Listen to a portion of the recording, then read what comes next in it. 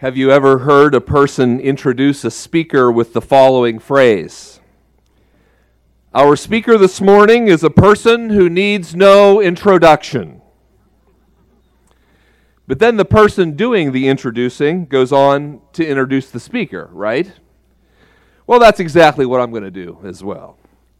However, I will make it very short for three reasons. First, you can read a short bio of Dr. Terry Thomas in your commencement programs. Second, knowing Dr. Thomas, he's champing at the bit to put an end to these inane formalities so that he can take command of the podium. And third, at least among the graduates here, it is in fact true that Dr. Thomas needs no introduction. So let me say just this. I have known Terry Thomas now for 35 years. We met at a college north of here that in the day we called Groovy City. At that time, I was a college student, and Terry was a campus minister for the Coalition for Christian Outreach.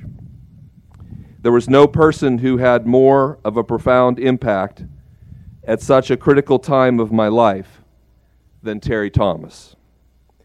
I understand the height, depth, breadth, and width of the gospel now because of Terry then.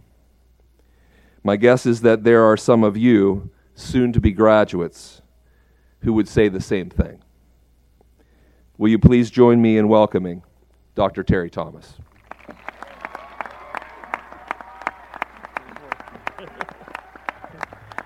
Yeah, okay, all right.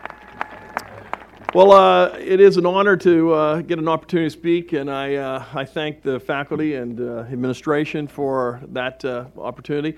A great welcome to all the family and friends. You know, fantastic to have you here with us today. A great, great day. But finally, this day is for you. It is for you. That's right. You graduates of I'm talking about you. Yeah, that's right. 2010. It's fantastic to have you here. Now, a special thanks to the winter weather advisory team that came just in case this morning. That was nice of them, clear the roads. But, all right, it's a little unusual day. We don't usually do this kind of thing, so we got to get it going. I got to tell you this, though. This day started out very strangely for me, because this really happened. I got in my car this morning to come down here, and a bird flew in my car. Yeah. The amazing thing was it was a penguin. That's amazing. Was that cold? No, that's not true. But that bird did fly in my car. That was very strange.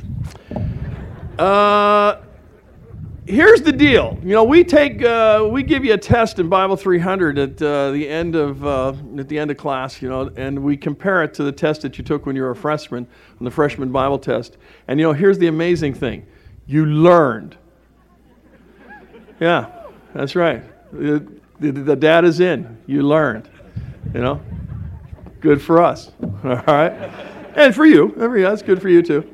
But here's the amazing thing. You know, it's really not that amazing that you learned. I mean, you spent a lot of time here. You read a lot of books. You talked to a lot of people. You heard a lot of people talking to you and so forth. And the thing is, being a Christian is not that complicated either, and that's kind of what we're trying to figure out. You know, I mean, sure, college is about, you know, information and developing competencies and getting degrees and so forth. But at another level, it's about identity. It's about commitments. It's about devotion, and that's what we're trying to teach as well. We're trying to help you figure out what it means to be a Christian. Now, like I said, it's really not that complicated to figure out what it means to be a Christian. It begins with the surrender of your heart to the grace that's been offered us in Jesus Christ. By the way, these are what we call the 5 points of Christianity. You know, every good reform school has them, you know. It starts with that surrender of your heart to the grace of Christ. And then it goes to the transforming of your mind. And then once your mind is transformed, you learn how to speak wisdom into the various contexts of life. And then as you try to figure out what God's calling you to do, where He puts your hand, you know, whether it's that part of life that is the ones we all share as being image bearers of God, or it's that special calling that you've been given. You try to figure out wherever God has put your hand to give yourself to it. And then finally, to learn in that to give your life away. That's not that complicated. I'll tell you what's hard. Actually doing it. That is what's hard. It's not hard to figure it out. And so here's what I'd like to do. I'd like to tell you a little story this morning, and the point of the story is about how you do it, what it looks like to do it. And it's one of my favorite stories, and the reason why it's a great story is because it's true. It actually happened. I'm going to tell you this story. I'll tell you right up front. This actually happened, and it happened to me. That's why I know that, that it's actually true. All right? And it started a long time ago when my son was simply 12 years old, and he came up to me one day and said, "Dad, how about this summer you coach our Little League baseball team?" We lived in the South Hills of Pittsburgh at the time. And I said, "Sure, I'd be glad to do that." And so I went and volunteered. I figured what we would do is we'd get together with some kids in the neighborhood and we'd learn how to play baseball and have some fun. Well, apparently not where we lived. They took it a little more seriously, And I got a letter in the mail, said there was an organizational meeting in the Little League, and I went down to a school at a certain room at a certain time. And when I wandered in, there were maybe 20 or 25 guys, smoking cigarettes and speaking in hushed tones. And I thought I was in the wrong room. I thought this is the AA meeting or something like that, No, it was a Little League meeting. Okay, all right.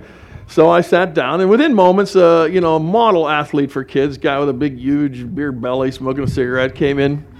And he said, "Well, we're going to, we'll get this thing going in a second here." And he started handing out big legal sheets of paper with kids' names on them. He said, "This year we've got 295 11 and 12-year-olds want to play Little League baseball." He says, "Start looking over the names, and in a minute we'll start the draft." I was like, "Draft? Give me a break, Then I said, "How many teams are going to be?" He said, "There's going to be 17 teams." I looked around. There were too many people there for 17 teams. Then I realized that some of the coaches had brought with them their assistant coaches and their batting coaches and their pitching coach. I was in trouble. I knew I was in trouble. And so I had about a minute to come up with a theory about how to select the team. And as I looked over the names, I realized I didn't even know any of the names. On the sheets, though, they had kids, every kid rated according to what they thought his ability was. Can you believe that? That some were A's and some were B's and some were C's. They had my son as a B. Come on, seriously, that kid was an A if I ever saw him. Hey, so what happened was, I looked over the list. I thought, what am I going to do? I came up with a theory. I think you're going to like it. I decided I would pick kids who had good baseball names. Now, my first pick was Lou Garrett. That's close enough for me. You know what I'm saying? Yeah. The second kid I picked, his name was Chaz Rocky. That's a great baseball name. Fantastic baseball. I looked, the third kid I picked, Sean Rodriguez. Turns out he was Jewish, never played baseball before in his life. Looked over the list. You know what I noticed? Of the 295 kids, one girl. I thought to myself, I got to save this young girl's life, So fourth pick, I picked Nicole Stasnik. Yeah.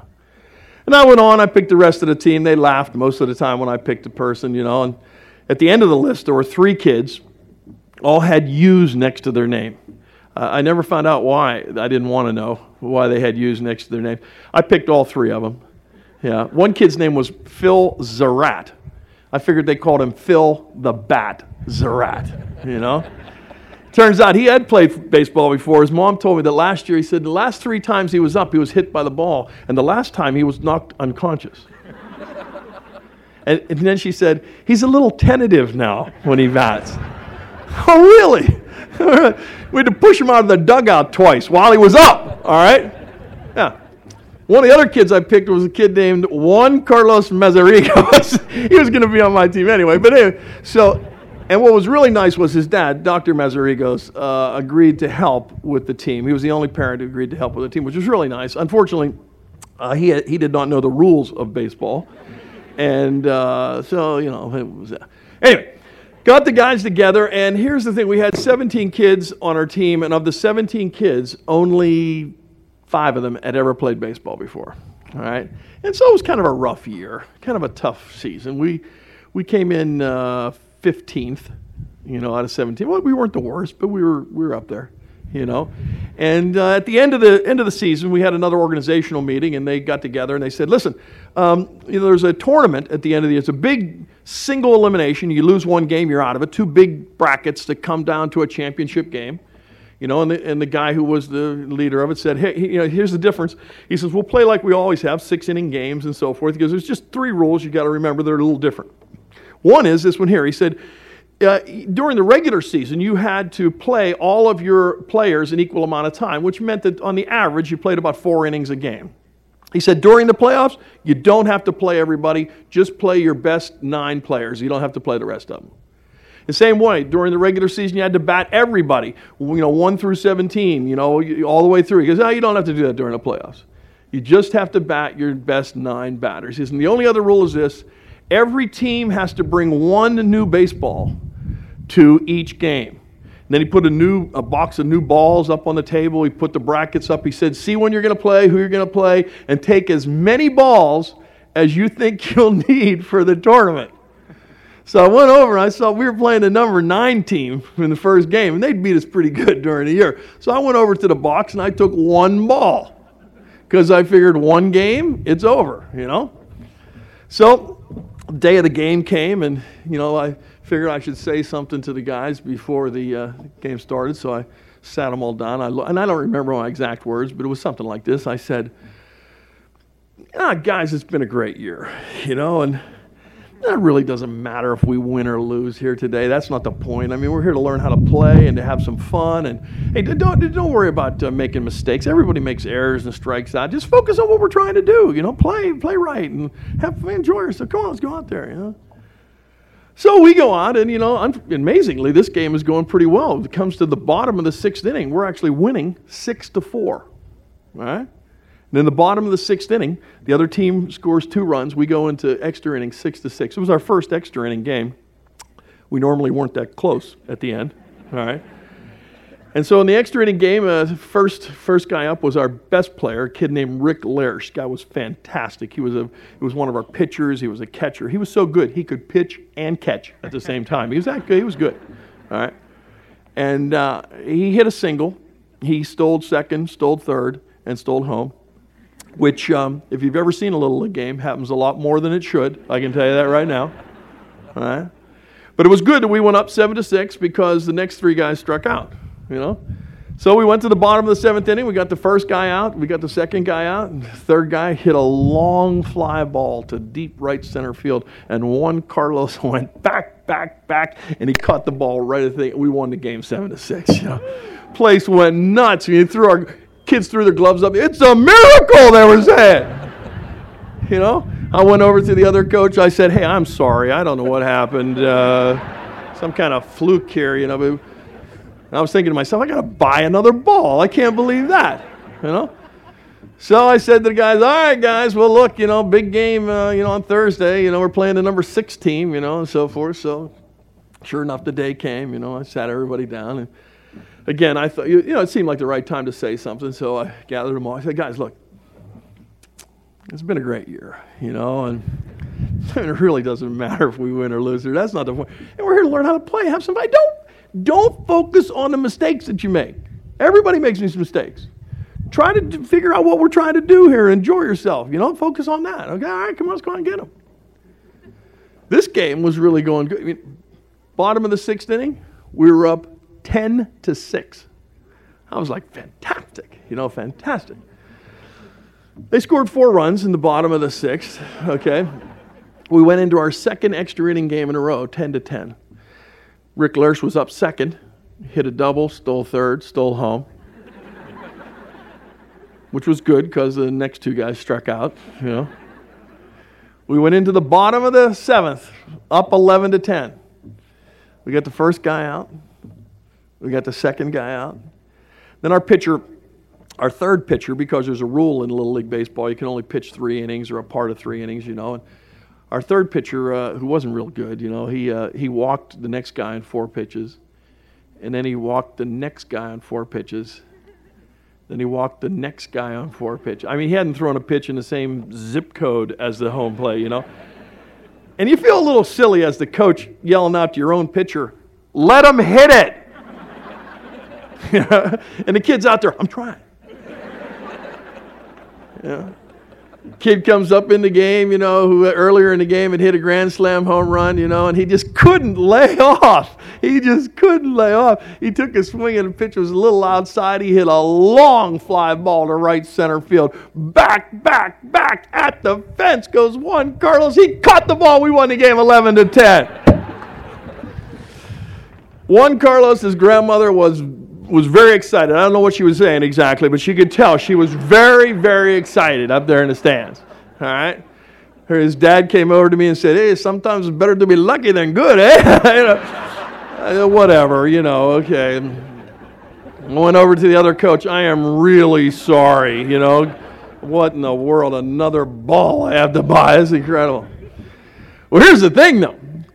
What happened was that if we won the next game, we got a bye into the championship game. I was thinking movie rights now, and everything, so it was fantastic. I said, guys, big game Tuesday night. Everybody be there, blah, blah. At which point, Rick Larish put his hand.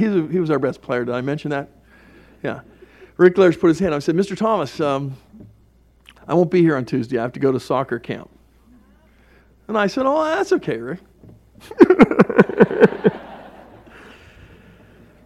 So Tuesday came, and without Rick, I figured I should say something before the game started. So I sat him down. I said, looked right at him. I said, guys, it's been a great year.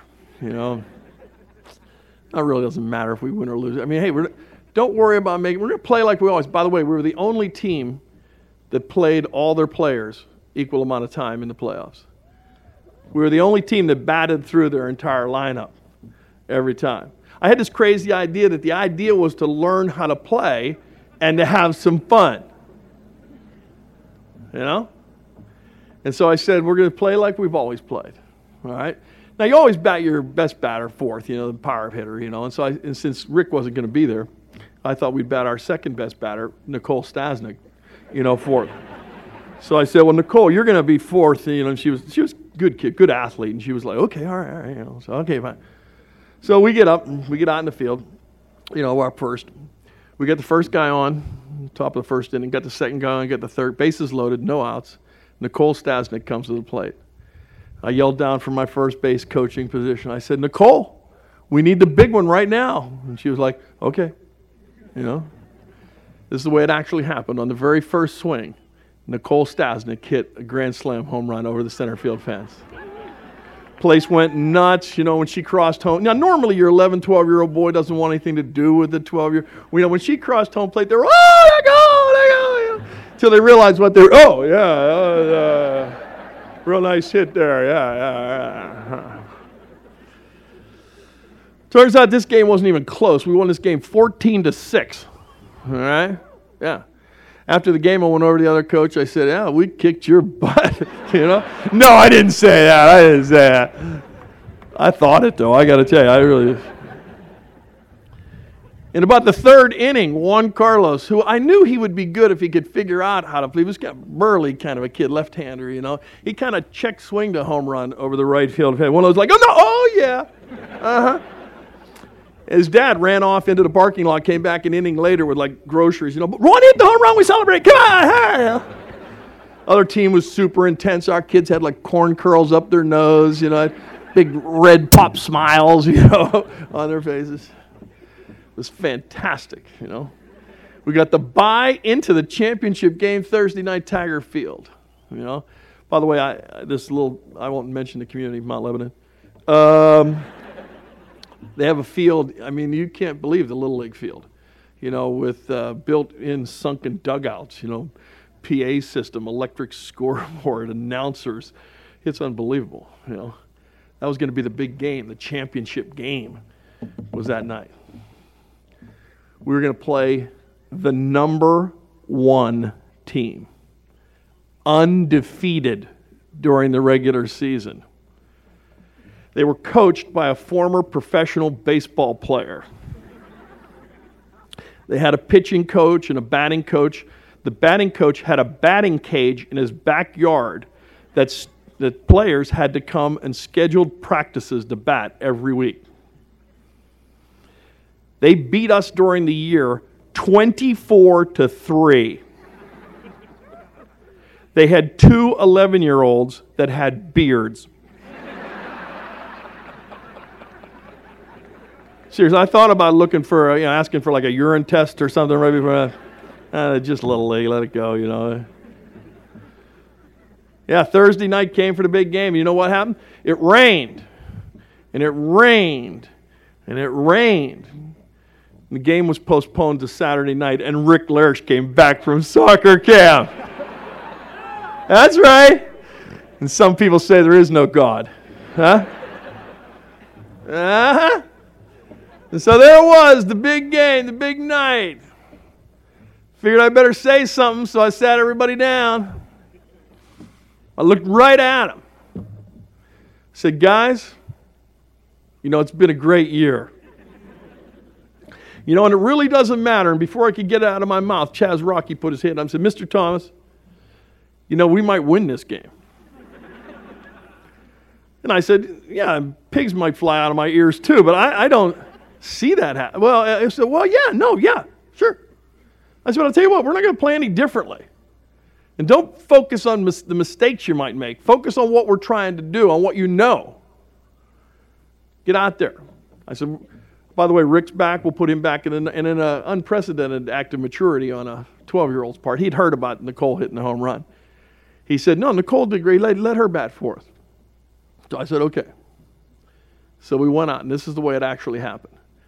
In the top of the first inning, we got the first guy on, and the second guy on, and the third guy on, and Nicole Stasnik came to the plate with no outs and the bases loaded. And I yelled down to her, and I said, Nicole, show them where you're going to hit it. Nicole took the bat and pointed out into center field. She kind of shook her head at me, Little 11-year-old out in center field came in about 4 steps because no girl could hit it over his head. And this is exactly what happened.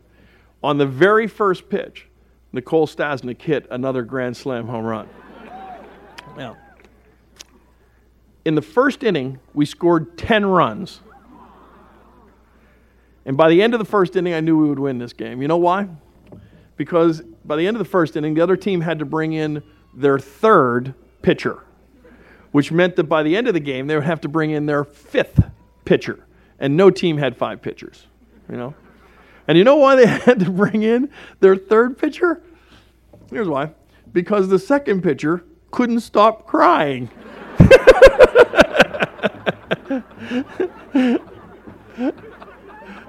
Apparently you never heard there's no crying in baseball. Yeah. Okay, I felt bad for him. I'll give you that. But, I felt bad for our players too. I mean, think about it for a second. You're up there, and the kid's got a ball. It's a hard ball. All right? As a matter of fact, I have the actual ball that I had to buy for the championship game. This is it right here. He's got a hard ball. He's throwing it with little control, as hard as he can. And now his eyes are blurry. I wanted him out of the game, yeah. 10 runs in the first inning before the game was over, 21-9. The other coach after the game, when he came over and shook my hand, you know what he said? Hey, you didn't have to run up the score.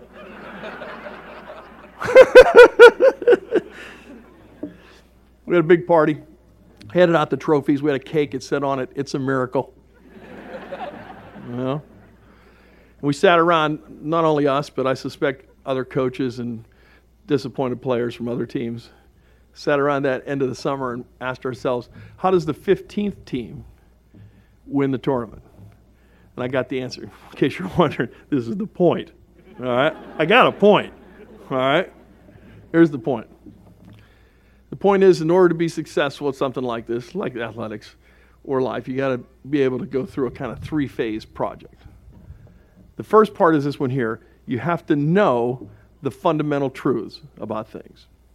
You have to know the fundamental truths. Like, for instance, in baseball, here's one of the fundamental truths. If the ball is hit on the ground to you, you need to get in front of the ball when you field it and get your glove all the way down to the ground. If you try to catch the ball out to your side and the ball takes a bad bounce, it jumps over your glove, keeps going, everybody scores. Happened to us like 10,000 times. All right? If you get in front of the ball and the ball takes a bad bounce, hits you in the face. Perfect. You can still throw the person out, or at least you hold it at one base. You see, here's the point. In all things, there are fundamental principles. Part of what it means to be successful is to learn those fundamental principles. Boy, I'll tell you what, when you graduate, you hope you've learned some fundamental principles. But it's not enough just to know the fundamental principles. Here's what you got to do then. You got to practice them over and over and over again. You practice them so that they become so familiar to you that, here's an interesting phrase we use to describe it sometimes. We sometimes call it, they become second nature to you. Not that original nature, but a second nature. Not the one that you'd be prone to go to first off easy way, but the one that you've learned is the truth about the way things are. And sometimes it seems unnatural, like in batting. It seems unnatural to transfer your weight and to step towards the ball when you swing, especially when you don't know where it's going to go. But it's one of the truths, and you have to learn how to practice it over and over again so that you don't have to think about it when it happens. You simply do it. Second nature. You become discerning about the way things really are. In order when that moment comes, you know how to act appropriately. Let's hope that education is about that. It's not just about information. It's not just about knowing fundamentals, but it's about beginning of the practice of day in and day out, figuring out how to be faithful to those fundamental principles. And then, something really strange happens. At some point, all of a sudden, you gain a kind of hope about the future. And it's a hope that motivates you, it encourages you, and it's a hope that moves you forward into that future. I can remember when we were playing, our players used to come into the dugout after an inning in the field, and some of them would throw their gloves against the wall, and they'd say this, the most amazing thing. They'd say, "Nobody ever hits me the ball." And I flashed back to when I was in Little League, and I remembered myself out there pounding my glove in right field, and all the time praying, "God, don't let them hit the ball out here." I think maybe I didn't know the fundamentals well enough. I think I hadn't practiced them over and over again. I didn't have hope about what the outcome was going to be. But here's the deal. When you know the fundamentals and you begin to practice them, you develop a kind of hope about your ability to be able to engage in the future. Now let me tell you this, it's not an engagement that's built out of self-confidence. That's not what the Christian faith is about. That's not what your identity is about. That's not what your commitment should be. That's not the kind of devotion we're looking for you. It's not about a confidence that's in us. It's about a confidence that's in someone much bigger than us. It's a confidence in who God is. God the Father has reconciled this good but fallen creation through the blood of His Son. And now He's transforming it into the kingdom of God by the power of His Holy Spirit. And He's inviting us to participate in that reformation, in that reconciliation, in those acts of redemption. They're not ways in which we trust in our own striving. They're ways in which we trust in God's providing. We hope you've learned. We hope you've learned not to strive, but to trust in God's providing. We hope that you've learned certain fundamentals, enough fundamentals to get you started to be able to practice day in and day out, so that you become faithful participants in that kingdom project.